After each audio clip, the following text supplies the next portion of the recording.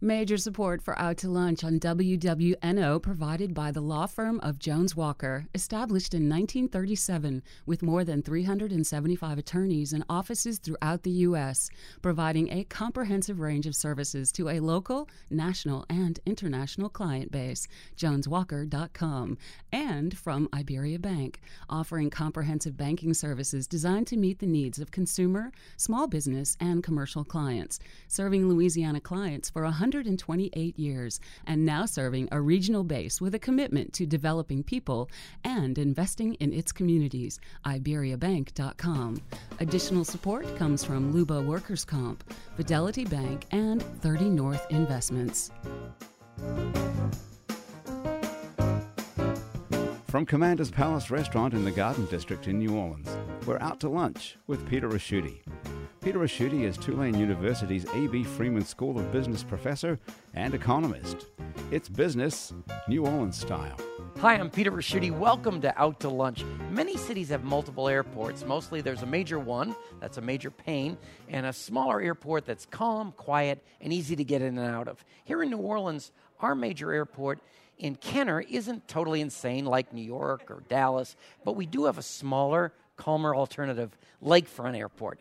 Lakefront Airport was opened in 1933 with a lot of fanfare. It was heralded as a major technological and trade milestone for New Orleans. Over the subsequent 80-plus years, the airport has had its share of setbacks. Today, it's arguably one of the most underutilized assets in the city. Everybody seems to agree that 80 years later, Lakefront Airport still has a lot of potential. Unleashing that potential has now fallen to Lakefront's latest Director of Aviation, Ben Morris. Ben, welcome to Out to Lunch. Yeah, glad to be here. Thank you. Great. And one of Lakefront Airport's most visible businesses is Flightline First. Flightline First is an FBO, a fixed-base operation. That's an FAA designation that describes something in the aviation world that never moves. Joining me to sort out the acronyms and the world of local aviation is Flightline's General Manager, Brayton Matthews. Brayton, welcome to Out to Lunch. Happy to be here. Thank you very much. Great. Now, Ben, you're no stranger to rolling up your sleeves and sorting stuff out. As well as an illustrious career in law enforcement, you were mayor of Slidell when the city took a direct hit from Hurricane Katrina. You, notoriously at times, mixed it up with various government departments to resurrect Slidell. Now you're taking on resurrecting Lakefront Airport, which perhaps ironically is owned by the Orleans Levee District, an agency of the state of Louisiana. We'll get to that interesting setup in a minute, but first, some simple facts about what you're working with. Does Lakefront Airport have the runways and facilities to compete with Louis Armstrong Airport? No, we're not. We will never be a major commercial airport just because of the location. But it is a general aviation airport and handles a lot of corporate customers, a lot of private airplanes. We have some charters come in and out, and we have one small airline working out of there, which is Southern Airways. Right, they were on our show. They thought it was a great arrangement. Yeah, they go to Destin, which I think half of the city of New Orleans goes to Destin at Mardi Gras or, at Easter or sometime like that. But no, we're a major feeder airport. In other words, we take most of the traffic, the generally aviation traffic and the corporate traffic, out of Louis Armstrong because they really couldn't mix it very well with Delta and all the major airlines that flying in and out there all day long. Now, I was out recently. I took my wife to lunch out there, and you've got that Messina's restaurant. Yeah. It's an amazing place, and I bet most New Orleanians have never been out there. No, it's you'd be surprised. It has gotten extremely popular. There are people in and out of there all day long, and I see a lot of the senior citizens out there. Yeah. And I saw you. I have a friend in the Mardi Gras crew of Knicks. They had their event out there. You've got.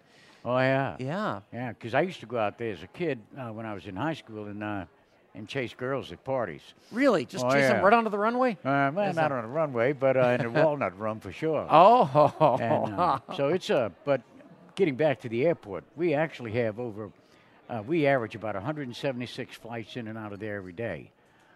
So it's quite busy. We have 39 jets based at the airport. Wow. And so it's a very busy place. The only thing that's really holding us back is the fact that we're so subject to flooding. and Braden has suffered through that. The entire airport suffered major damage after Katrina. In fact, we have applied for through FEMA for what's called a 406 mitigation to build a flood wall around the airport. FEMA has turned us down. Oh. And which I guess was sort of expected. And so the Orleans Levee District is going to most probably go to arbitration and take it up to Washington to try and get this sorted out, because personally I think that their arguments on this are pretty weak. Now, Brayton, we're familiar with going to the airport and getting on a plane, but most of us don't have much of an idea about the ground services beyond the check-in counter that keep planes in the air. That's your end of the business. You provide fuel and services at Lakefront Airport for the general aviation community, including commercial planes and military aircraft. Can you explain to me how all that works? You're part of the airport's infrastructure, but yet you're a private company. Is that right? That is correct. We are locally owned and operated, and it's our business and it's our money, and and we in aviation, we love it. And as Ben points out, and as you have, the airport's a pretty extraordinary area, and it lends itself perfectly for corporate aircraft, small aircraft. Wow. And our job is to host these people when they come in, to park their aircraft, to take care of them, to hangar them and park them, to fuel them. And occasionally provide certain maintenance services for them, and then have that plane prepared for departure when their owners are ready to leave. Are you should I think of you as a tenant? Of the airport. We are a tenant of the airport. That's exactly right. And beyond fuel, I mean, you do catering?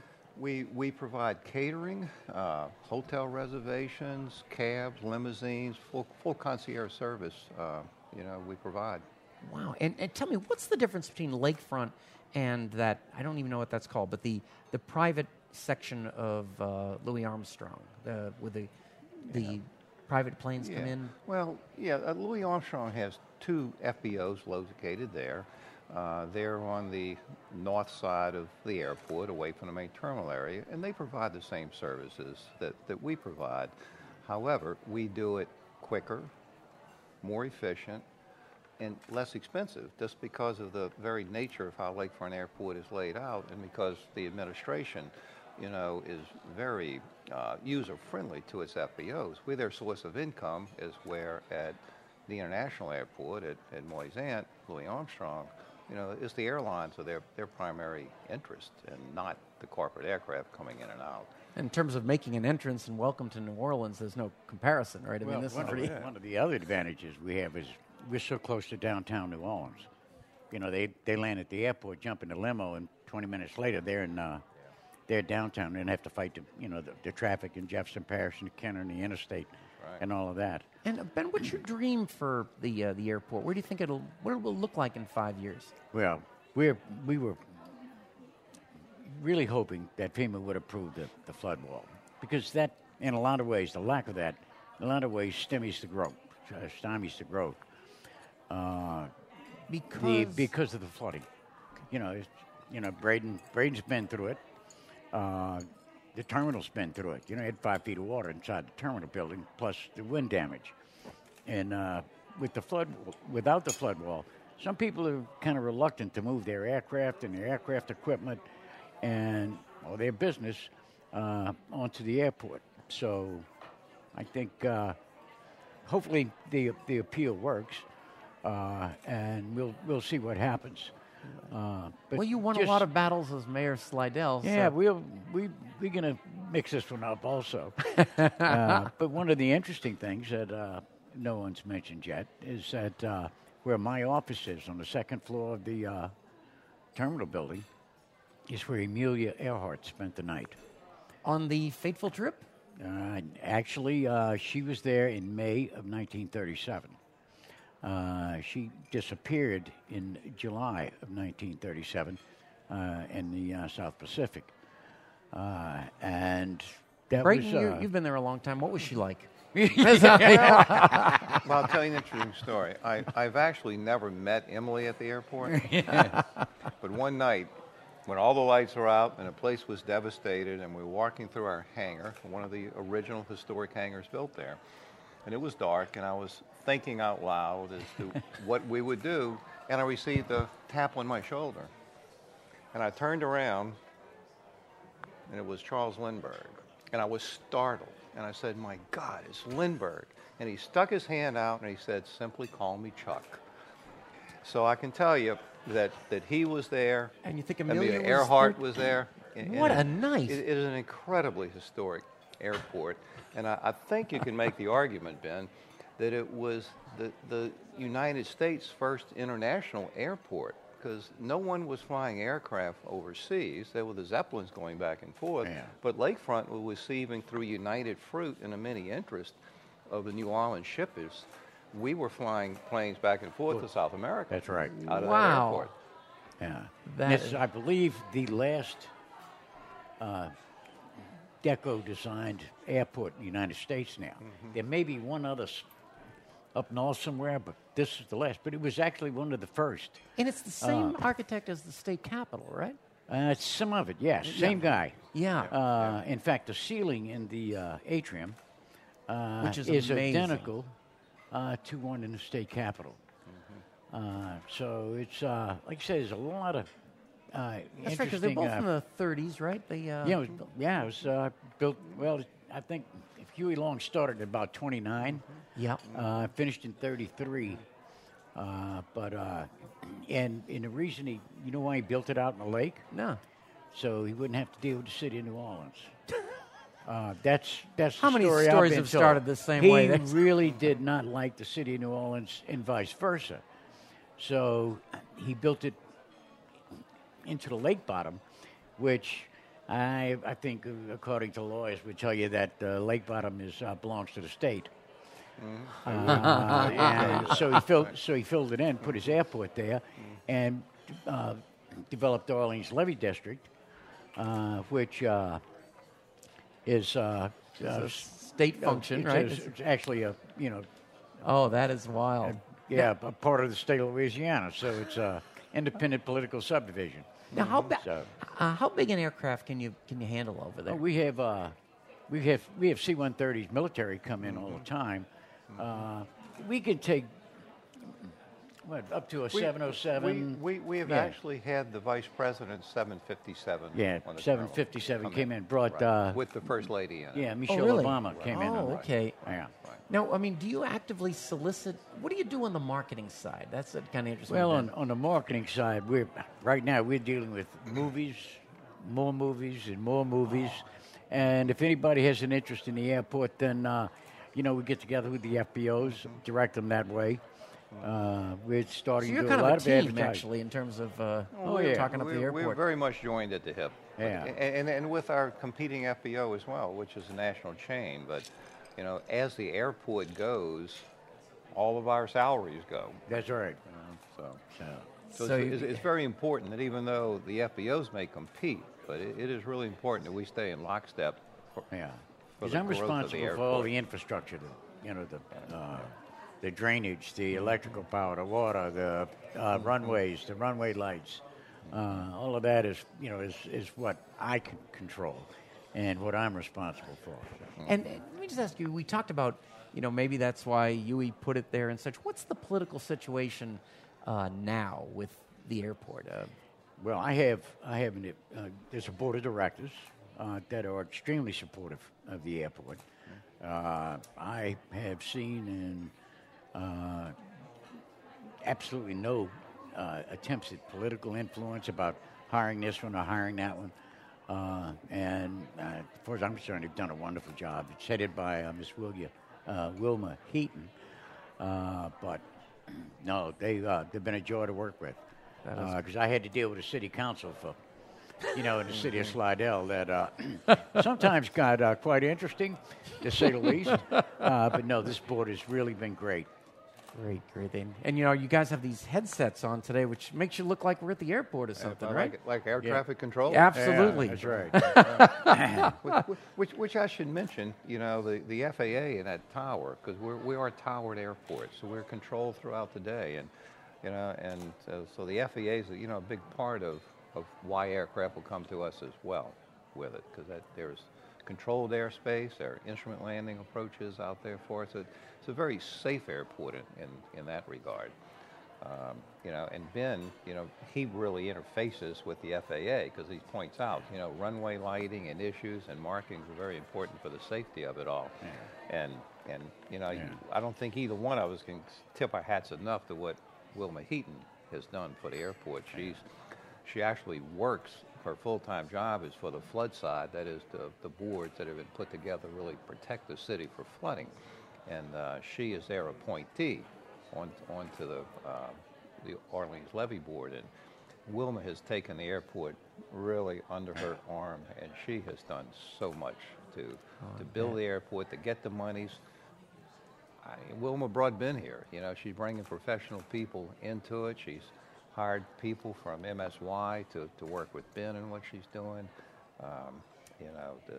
The airport is really loved and supported by the board. And when you guys, do you talk to airlines about trying to bring them in? I mean, what would be the selling points? One of the limiting factors we have is that the longest run we have is 6,800 feet. Okay. And the big airliners, if they're coming in, taking off with a full load of fuel and a full load of passengers, that runway does not provide enough safety margin for them to get in and out. And that's one of the problems.